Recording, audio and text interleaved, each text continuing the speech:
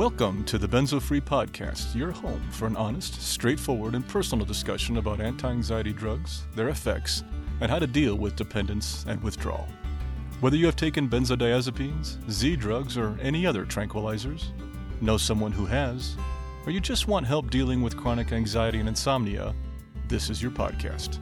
I'm your host, D.E. Foster, author of the book, Benzo Free, The World of Anti-Anxiety Drugs and the Reality of Withdrawal. I'm so glad you joined us today. Please stick around and let me bend your ear for a few minutes.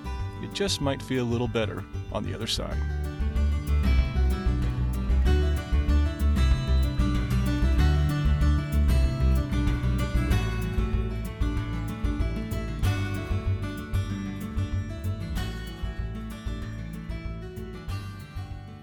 Hello there, this is D, and welcome to episode 87 of the Benzo Free Podcast. Wow, 87.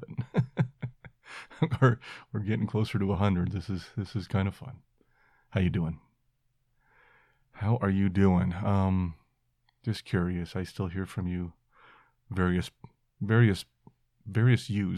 I still hear from various people, but how you say various yous? I still hear from several of you through emails and comments on YouTube and stuff like that, and it's so good to hear from you all. I hope you're finding some moments of peace, some moments of healing, finding some of those windows along the way that just make this tolerable and can make you get through it. And for those of you that are already doing better, or those of you who are supporting somebody who is dealing with benzo withdrawal, also for you, just thanks for listening, and I'm so glad you are here. Today we got a wonderful interview with Dr. Colin Bradley from Ireland, and I'm really excited to share that one with you today. That will be part 1 today and part 2 in the next episode, although not tomorrow or anything, just they'll both be released on the same day. But I wanted to talk a little bit to you before we jumped into that interview. So just a couple of things. You know, I noticed an interesting clip from CBS that came out a little while ago. It was on 60 Minutes Plus, and I think it was also on CBS Sunday Morning. From one of the reporters who looked into the life of a woman who's gone through addiction. She labeled it addiction with benzodiazepines. I believe even Anna Lemke from Stanford was also quoted in that piece. And it was another coverage, another example of coverage out there about our condition. If you've seen that, check it out. If you haven't, let me know. I'll try to put a link to it in our show notes so you can check that out. But as we go along and we can get more visibility within the media, then the more people would pay attention, and of course the more we can do about this and try to get things to change. Benzo stories, a few of you sent some moments in to me lately. Always happy to get some more. I am going to do some stories coming soon in the next couple episodes. I hope to do a dedicated Benzo stories episode, so hopefully that'll be coming up really soon.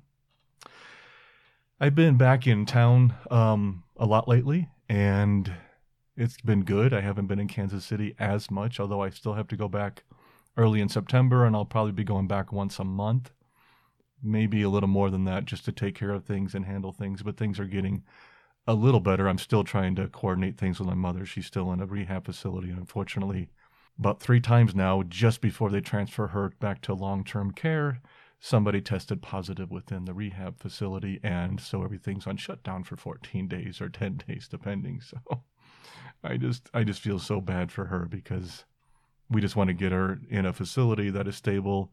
The new facility that we're trying to get her transferred to is right across the street from my sister's apartment, and so that would make it, much easier for her to go and visit and help out, and I can come in town and see her. And of course, while she's at rehab and they've had a positive test for COVID, they, of course, have 0 visitation, so I can't even go back and see my mom right now. And we haven't seen her for over a month now due to this process. And so many of you may have experienced that too, with loved ones or yourself who's in senior facilities and went through that in the beginning and the early stages of COVID. It's the stories I hear about people and in this situation. It's just it's heartbreaking. And so I know I'm not the only one that's dealing with this, or my parents are not the only ones that are dealing with it. But it would be really nice to get this behind us so that we can get back to more open visitation, so we can see our loved ones who are being cared for by other facilities, who are in a certain state of, like my parents, dementia, where they need to be in a facility now and can't have home care anymore. And so anyway, still dealing with that, but hopefully we're going to work that through and find a way to handle that better.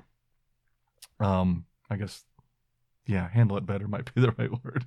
I'm handling it the best I can. It's still stressful.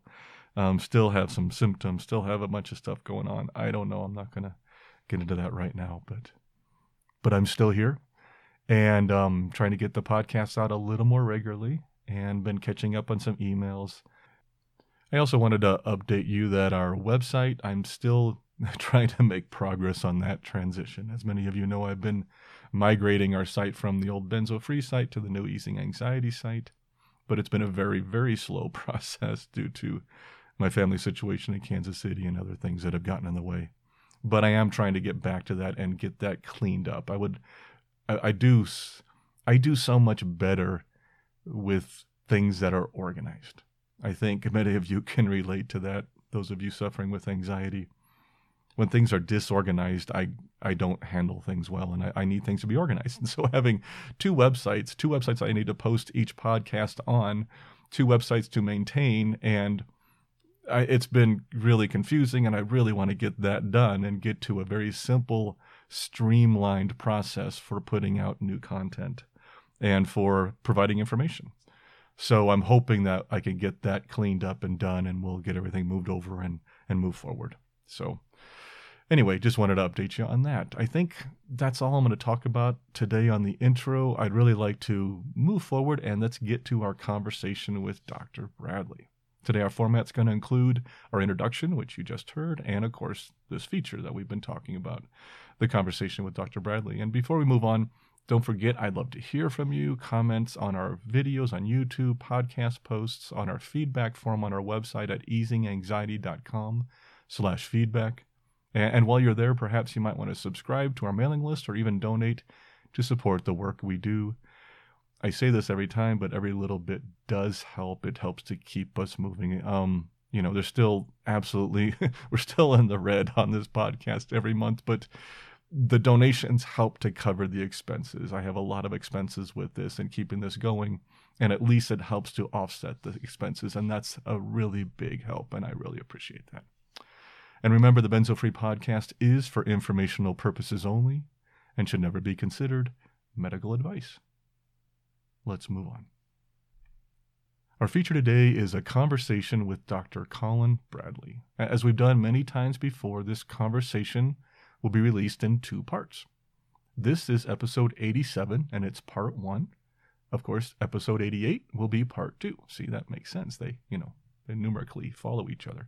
Both are released at the same time because I don't like to make people wait to listen to the second part of the interview if they don't want to. So I always try to release these as what I call a double header. So we will release these both on the same date. Hopefully I'm going to get these out here tomorrow once I get this all done. But let me tell you a bit about our guest so you know who you're listening to. I think that's always a good way to do this. Colin Bradley is Professor of General Practice, also known as Family Medicine, at University College Cork in Southern Ireland. As well as leading the Department of General Practice in the UCC School of Medicine, he provides family medicine services to a socioeconomically deprived urban population. Prior to taking up his position in Cork, he worked in practices serving similar populations in Birmingham and Manchester in the UK. His doctoral research was on the topic of uncomfortable prescribing, such as investigating prescribing decisions made by family physicians which made them uncomfortable. Among the medicines with which doctors are sometimes uncomfortable were benzodiazepines, other painkillers, psychotropic medicines such as antidepressants, and antibiotics. Colin has since undertaken other studies on the prescribing of these and other medicines, and was also fortunate to be awarded a Fulbright scholarship in 2017, which enabled him to travel to the U.S., specifically Oklahoma, to study the opioid crisis. Around 2000, Colin was appointed to a group set up to advise the Irish government on benzodiazepines. This group published a report on benzodiazepine prescribing at that time and made a number of recommendations on how prescribing of these medicines could be improved and made safer. A study undertaken in 2020, to which he was a contributor, noted that the pattern of prescribing of benzodiazepines in Irish primary care had changed little in the intervening 20 years. He is now working with a group of academics and people who have experienced issues with benzodiazepine use and withdrawal to co-design some strategies to help better manage benzodiazepine-related issues in primary care. In fact, this group of academics and people who have experienced issues with benzodiazepines is where I first met Colin. I was also pulled into this group who was working on some de-prescribing strategies, and I was really impressed by his understanding of the issues involved with benzodiazepine dependence and withdrawal. So I invited him onto our show, and he graciously accepted, and I am so glad that he's here. A couple of things about the conversation. There was some on-site background noise for part of the interview, and I can't do much to edit that out, but I tried to fix it as I could. And since this was a virtual interview across the ocean, the sound quality is a bit out of my control, but I still believe it came out pretty well, and I hope you enjoy it. Enough delay. Let's hear from Dr. Bradley. All right, so we're here on the podcast, and we are here with, actually, I don't know what I should call you. Is it Dr. Colin Bradley, Professor Colin Bradley, just Colin? How would you like to be referred to you? Colin is just fine, yeah. Okay, do you usually go by Professor formally, or how do you usually handle things? Well, interestingly, I go by Professor in my academic work, so my students would know me as Professor, but when I'm dealing with patients, I prefer to be called Colin or Doctor, and I get a mixture. I get Dr. Colin, and some people aren't comfortable with calling me Colin. We're more formal in this part of the world, so a lot of them will call me Doc.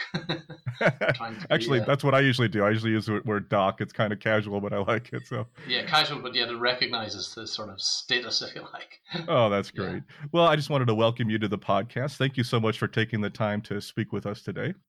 And I was wondering if you could start out maybe, and this is what I do with most of the guests we have on the podcast, is tell me just a little bit about your background, medically and other things, and then we'll move from that more into the benzodiazepine area. Yeah, sure. So, well, as you know, again, I'm here in Ireland, so my training is a little bit different from what it would be in North America. But I did my undergraduate medical education, as I would refer to it, in Trinity College in Dublin. Then following that, I undertook training in family medicine, or again, as we call it here, general practice, in Cork, the southern part of Ireland. On finishing my general practice training, I actually went over then to the UK. I worked for a short time in South Wales before taking up a position which was a mixture of academic work and clinical work in the University of Manchester. And I was there for about 7 years before I then moved up the ranks a little bit to a senior academic position in the University of Birmingham, also in England. And then after a number of years there, after about 5 or so years there, I got a permanent, what I might call a permanent academic position here in Cork. So I came back to Cork where I'd done my general practice training. And I was actually appointed as the first ever Professor of General Practice in University College Cork. Oh, that's that was great. About 25 years ago now. Okay, it's been a little bit. Yeah, it's been a little bit of time, exactly. Yeah. And my wife and I just had our 25th anniversary, and it was one of those things that I'm trying to think of, where those 25 years went, but they went quick. Indeed, yeah. It's funny because, as you say, some things seem to have happened only yesterday, and other things happened so long ago. It's hard to. Oh, it is. Well, with your background, I know you have a lot of background in family practice and other stuff. But you also have, I read about your Fulbright scholarship to the U.S., and that was on opioids. Is that correct? That's correct, yeah. So that was, again, a great opportunity, and I must say I got a lot out of it. That was 2017-18. And I suppose the background to that was that I was working in Ireland on a number of research projects which were in the area of what I would now identify as sort of problematic prescribing. So kind of areas of prescribing medicines that cause difficulties or challenges for doctors, particularly doctors in family medicine. So it includes things like benzodiazepines, but also drugs like antibiotics as well, which can be problematic for different reasons. Mm-hmm. And so I had this sort of background in a number of research projects in this area of prescribing and to say what I call problematic prescribing.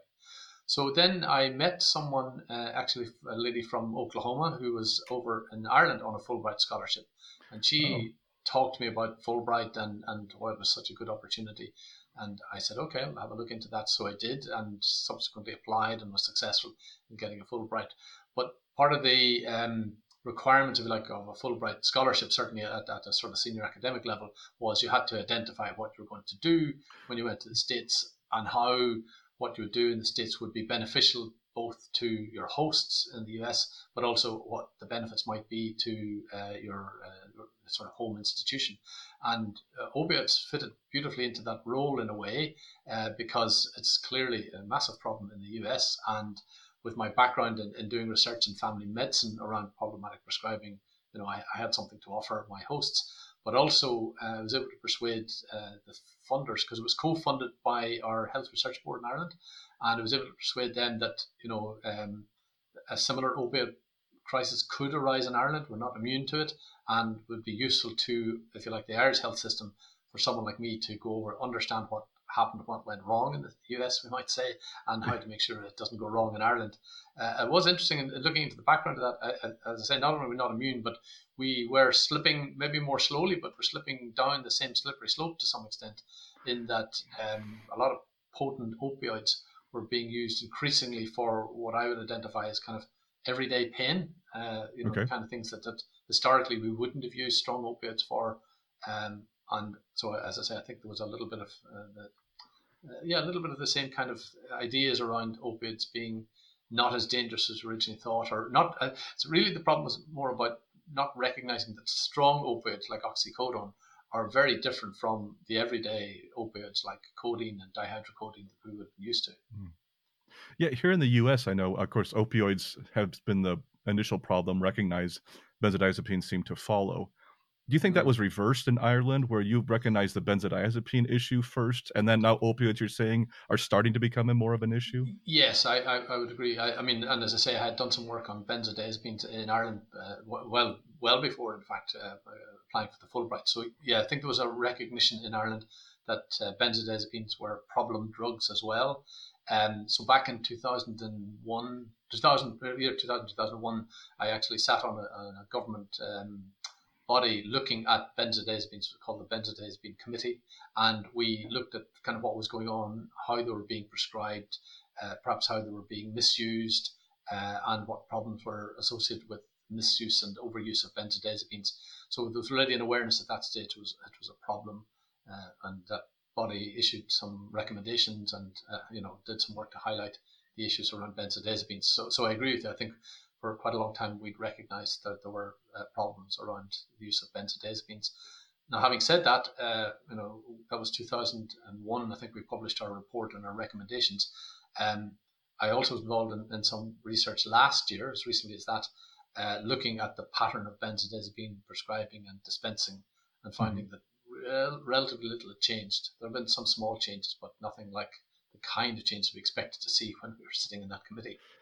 Yeah, that's really interesting. Let me back up a few steps here. When did you first recognize benzodiazepines were a problem?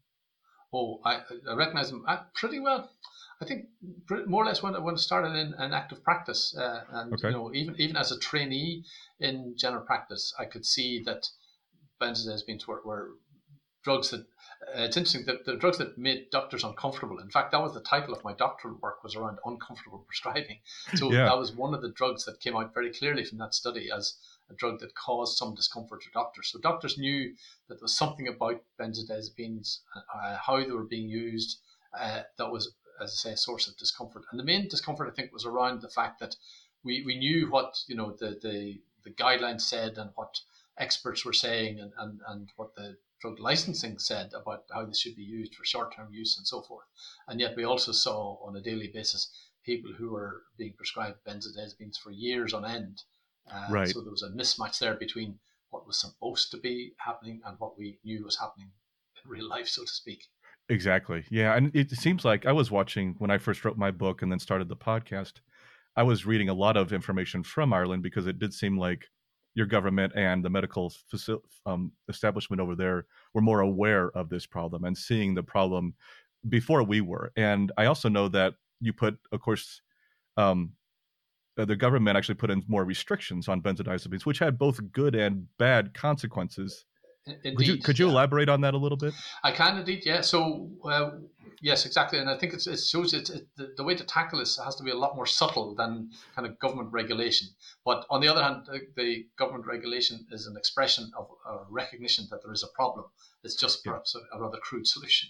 But basically, what they've done in Ireland was they have categorised benzodiazepines as controlled drugs along the lines of opioids and barbitons and so on. So basically, that there are a number of drugs which are, let's say, in this category of controlled drugs. Now, within the controlled drugs category, there are subcategories. So there are ones that are like, heroin and so on, which would be the highest category, very restricted use, not really used medically, in fact. And then there would be others that there's medical use, but it's quite tightly restricted and a lot of regulation around how they were dispensed and tracked and so on. And then there are others, which the benzodiazepines were in, where there was restrictions. They were legally categorized controlled drugs, but the restrictions around them were a little bit less stringent. But at least there was, by categorizing them as a controlled drug, it was a recognition that they were drugs which needed some regulation, and practitioners need to be careful about prescribing. But having said that, I think that as I say, trying to just put regulations on them, as I didn't really have a huge impact, in fact, but it was at least, as you said, an expression of a recognition at the government level that there was an issue or a problem. And did you also run into the issue that where patients who were attempting to withdraw, whatever, had more difficulty getting the medications, or who were dependent had more difficulty because of the regulations? Again, yes, that would be the case, but not universally. It really depended came back down to the practitioner then as to how they interpreted the regulation, so to speak. So some, for example, and again, I should say that some benzodiazepines are more tightly regulated than others. So, for example, just give an example, one of the ones that became very tightly regulated was temazepam. So there was a lot of more strict writing and dispensing regulations around that particular benzodiazepine, and some doctors responded to that by just stopping prescribing it. Right. Others used it as a mechanism to raise the issue with their patients and say, look, we need to try and get you off this because it's now become a hassle to prescribe this. Can we maybe swap you onto something a little bit less hassly? And that that opened up a conversation perhaps about withdrawing. And some then just adapted and kind of wrote out the prescriptions, went through the administrative burdens, but didn't change the actual sort of dispensing or prescribing. So there was a range of responses, but unfortunately, and I think that's why I think regulations and controls like that can be a crude instrument, because what it can do is prompt some practitioners to say, "Well, I'm not going to prescribe that anymore." End off, and people are cut off at the knee, so to speak. Yeah, and that's a fear we have over here. I know I'm working with an action work group here in our state, which we work with litigation. But one of the things we're always trying to be very cautious about, and I have significant concerns, is of just going too far. And those people who need them, either are dependent or are trying to withdraw, just not having already they're having difficulty getting the drugs from some doctors. Exactly. And to change that significantly can be very dangerous for people and can force them into cold turkey, abrupt cessation types of situations, which, as you know, is not a benefit when you're coming off of a benzodiazepine. Exactly, yeah. And I think we like all these things, and it applies to the opioids as well. That, when it's identified as a problem, that can be a little bit of what might be described as a moral panic. Yeah. And some people then think we have to get rid of this problem exactly. Yesterday. Rather than saying this is a problem, it has arisen over some period of time, and there are issues about trying to deal with the problem that require us to be more subtle in our approach, shall we say? And do you think that some of that reluctance to prescribe is also fear of litigation from the doctor? Yes, I think there has been a bit of that too. And interesting enough, the people who are the most active in that would be our medical licensing body, the Medical Council of Ireland. So they have taken a number of cases against doctors, if you like, for overprescribing benzodiazepines. And that has alarmed other doctors who are not overprescribing, perhaps, or are prescribing reasonably carefully, shall we say. But some of them have been panicked into withdrawing people suddenly because they've seen a colleague who's been up before the licensing body, so to speak, exactly. and got into trouble. And it's interesting, I've done a bit of work now with the licensing body around these cases, and trying to help them sort of understand the way I describe this actually to them and to other bodies I've worked as well is when you're looking at a doctor's prescribing, you shouldn't look at where they are or how much benzodiazepine they're prescribing. You should look at how they're prescribing and whether they're trying to reduce the prescribing and regulate the prescribing rather than stopping it suddenly. So, and the way I express that sometimes is it's not it shouldn't be looking at where people are, but rather look at whether they're being carried along by the tide or swimming against the tide. And there's a certain tide from patient pressure, that has to be said, to prescribe these and continue to dispense them liberally, and you have to swim against that. But it is as I described it is swimming against the tide. It's not kind of building a wall and just stopping that the water comes. Right. Yeah. And then that's from two angles, I wanted to ask your opinion on this. First of all, from the physician angle, what would you say to a physician who is concerned, realizing that benzodiazepines are becoming a problem? What would you say to that person about how to go forward in your prescribing practice?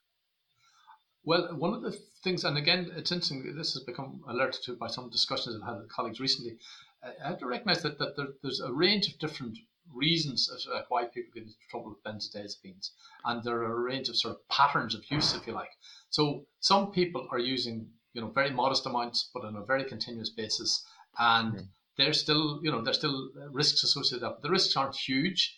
And there's no rush with them, but it's a matter of flagging and saying, look, we need to try and get you off these drugs. Well, we don't have to do it today. We can take our time.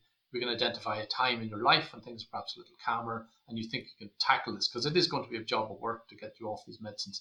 There are other people whose level of medicine is so extensive or very large quantities, and they've been taking, very high doses and they've developed a tolerance, and they will have to be weaned down they need to start a wean fairly urgently. Although again, that's something you don't need to rush, but it's something you need to tackle now rather than put it off, because they can continue to escalate and become more tolerant. And then there's the category of people who are kind of quite chaotic in their benzodiazepine usage and who are getting it off the street and going doctor shopping and so on. And those are people who actually have very significant mental health problems, and not benzodiazepines in many ways for them is a symptom of bigger problems. So the benzodiazepine perhaps may not be their biggest problem. And so with those, I would say, we try to look at what more globally, what's going on, why they're having this sort of very disruptive and chaotic life, and what one can do to try and get things in order for them so that they can then get on top of their medication problem, shall we say. So I think it's important to recognize that there are these different sort of categories of like a benzodiazepine user, and they need quite different approaches. That's great. That's really informative. On the second part of that question, to the patient, one of the most common questions I receive on the podcast is, my doctor won't prescribe me. My doctor doesn't think this is a problem. Either it has cut off my meds, or doesn't think I have a problem, won't help me taper my meds, or just can't find a doctor that will work with them. What would you say to a patient that said to you, I can't find a doctor to help me. I would like to come off of benzodiazepines, but I can't find somebody to help.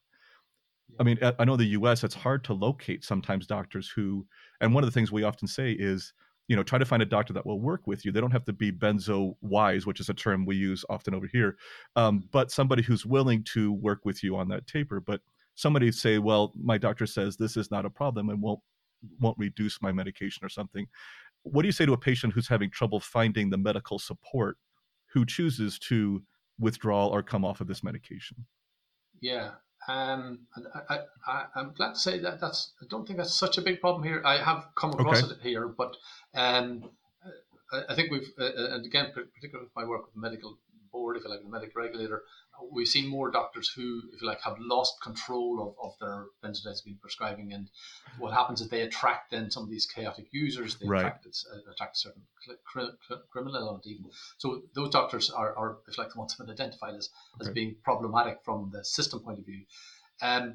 They're undoubtedly doctors who, again, do have a very rigid attitude, shall we say, but they would, I'd have to say, in a minority. And one of the things we have here is GPs or family doctors have quite a lot of interaction with each other. They have these small groups for education, which I've attended one myself, and that you get a kind of a group discussion and group mentality there, which is that no one is sort of encouraging in the group to stop people dead. There's a recognition that across these groups of doctors that I've ever met with anyway, that patients need help rather than a hindrance, so to speak.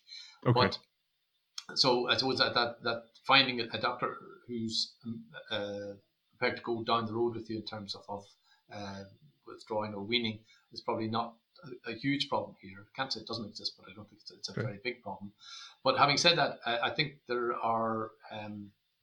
still quite a lot of ignorance among doctors as to how to do it and the pacing of it and so on. So I've seen an example recently of a patient of mine who had a benzodiazepine withdrawal seizure, and they were seen in hospital, and they were sent out with a benzodiazepine withdrawal regime, which required them to reduce their benzodiazepine usage by about 10% a week, every week over about 6 or 7 weeks. Okay, yeah. That's not going to work, what I mean? No. That's just much too rapid. And that's someone who, well-intentioned, understood that withdrawal was necessary, understood that a wean was necessary, but just didn't know the detail of it. I think a relatively inexperienced younger doctor, I suspect, who, as I knew the principle, but didn't know the finer points of it. Right. Yeah, we see that a lot too, where doctors say, yeah, well, you do have to taper off this, and they'll say a 2-week or a 4-week regimen. And it's so hard to help them understand that with benzodiazepines, we say sometimes they can take a year or two for some people to taper off of these drugs. And of course, I know you're probably familiar with the Ashton Manual. You and I were in a work group a little bit ago, doing some research on deprescribing and on helping people, with some protocols, and that came up a couple times too. Is that something that you were familiar with, that manual or that protocol from? Yes, indeed, from Heather Ashton. Yeah, absolutely. And I'm not quite sure when I came across that, but I've definitely been aware of that for quite a long time. And you're right. I found that a lot of colleagues who have, as I say, the concept of weaning or withdrawal, but they haven't sort of looked at the manual, so they are unrealistic in terms of how they go about it sometimes. And particularly, as I say, as being too rapid.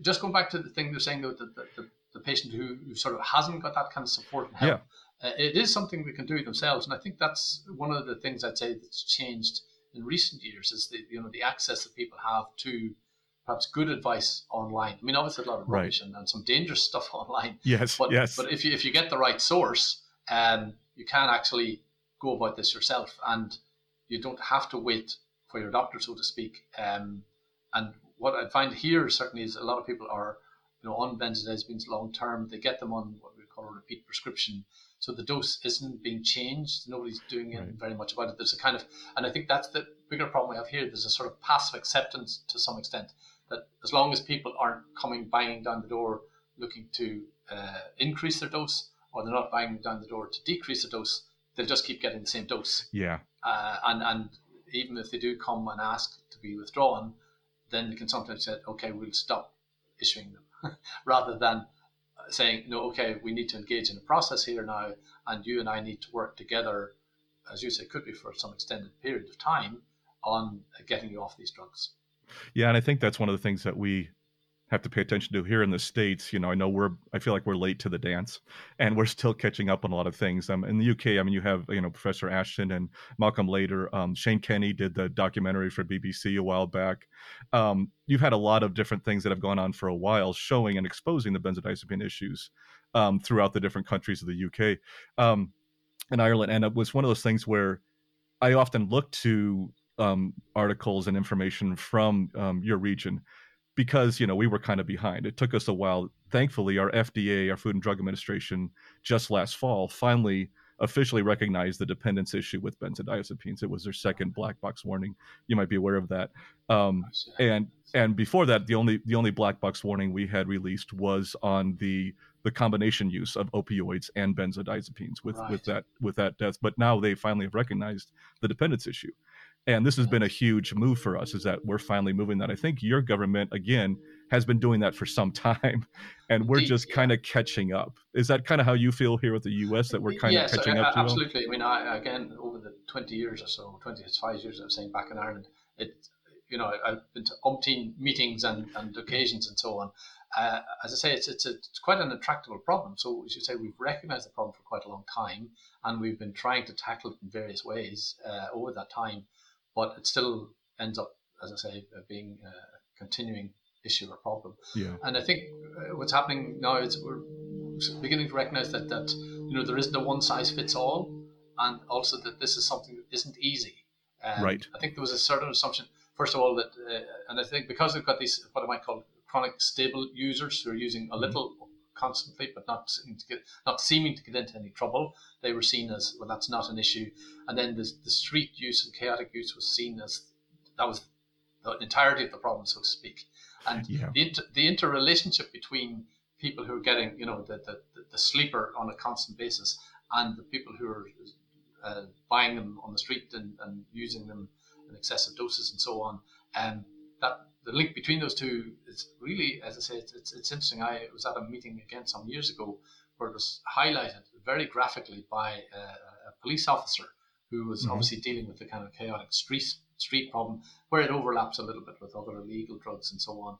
And he was saying that he'd arrested this guy who had quite a stock of benzodiazepines on his person or wherever they arrested him. But what he also found was that this guy had legitimate prescriptions from pretty well every GP practice in the city. Right, yeah. So there's a little bit that, and that would really highlight this interaction between people who are getting their prescription regulated from the doctor, who's not perhaps got their eye on the ball very closely, and then this person is, because these things, as you know, certainly it's the case here, and I'm sure it's the same in the US. There's a certain street value, and these, as I say, these drugs are traded, and that's where they again contribute to the sharp end of the problem that's perceived at a societal level and a law enforcement level and so on.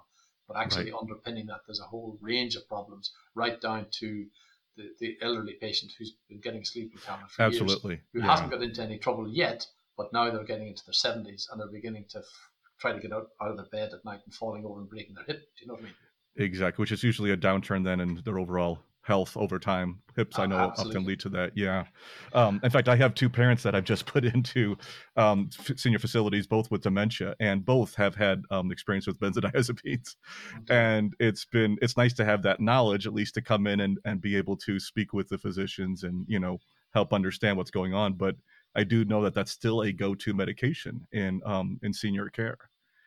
And yes. and it's amazing, and especially with dementia, and that's probably a good topic to talk about briefly, is that with dementia, as you know, agitation, sundowners, all those different things that go along with it. Benzos are a go-to, whether it's Xanax or Klonopin, whatever they're going to pull out, but it's a go-to medication still. And I don't know, do you think the doctors are aware about the complications, especially with falls? I think not. The thing, or at least, you see, I think there's an awareness, but it's not a very alert awareness, shall we say? And there's an awareness that it's a problem it's seen as a problem for a minority of patients, but I actually think it's a problem for a much larger number of patients. And that's also something which, again, is a problem, I suppose, with general practice or primary care generally, is the amount of time you can have with patients sometimes is quite restricted, and unless you talk to people about how they're taking the medicines and what effects they're having on them, you don't necessarily see them as problematic for them. And they may not recognize it either. But as you say, if you start to probe things like if they're having falls, or start to probe things like if they're having cognitive issues, or again, if they're having one of the other things we'd see here, and so I'm falling into a stereotype of Irish people here, but people would be having problems when they have a little alcohol on top of their meds. Right. So they might get away, with their normal dose of Xanax or diazepam, whatever. Then, they go to a party, have a few drinks, and suddenly they're quite ill, Yeah, exactly. You had mentioned, back to the street use for a second, and then we'll talk more about the prescribed use. But on the street use side, I was reading an article before this interview, and I pulled up one from the Irish Examiner just from May of this year. And it had mentioned about, it was titled "The Little Ticking Time Bombs on the Streets of Cork." And it mentioned that Cork has the highest incidence of street benzo use. Is this something you're aware of? And if so, what is it like there, and what's the primary problems with this within Cork and surrounding areas? I'm not quite sure why it's so, if like more so in Cork than in other areas, and there are definitely similar areas in other cities, shall we say. So it is an urban phenomenon, and I think it's Okay. very much associated with urban deprivation. That's where we'd see it. So, and I would have seen the same. It's interesting because I was saying I worked in Manchester and in Birmingham in the UK. Again, in the practices I've always worked in have been in areas of urban deprivation, Right, and right. where you get that combination, that awful combination of poverty and ill health that goes with poverty, and the mental stresses of living a life in a deprived area, then there's much more sort of tendency for resorting to benzodiazepines as a kind of medical solution to what are actually social problems. Okay, like an That, escape. that's been quite well identified, Yeah. in fact, yeah. I think I'm going to take a short break here, and then we'll come back and record part 2. Does that sound okay to you? That sounds fine, absolutely. Well, that ends part 1 of our conversation with Dr. Bradley. Please check out episode 88 of the podcast for part 2 of this interview. It was released on the same day. And before we close out today's episode, just allow me 25 seconds for our disclaimer. This podcast is for informational purposes only and should not be considered medical advice in any way. The host of this podcast is not a medical professional, nor is he engaged in rendering medical, health, or psychological advice, nor any other kind of personal or professional services. The views and opinions expressed by our listeners and interview guests on this podcast, whether read from textual submissions or presented in their own voice, do not necessarily reflect those of the Benzo-Free podcast or of its host. Withdrawal, tapering, or any other change in dosage of benzodiazepines, non-benzodiazepines, or any other prescription drug should only be done under the direct supervision of a licensed physician. Our full disclaimer can be viewed on our website at benzofree.org/disclaimer. And that closes out this episode. Please remember to check out part 2 of our conversation and all the other content on our website. Keep calm, taper slowly, and take care of yourself. I'll see you next time.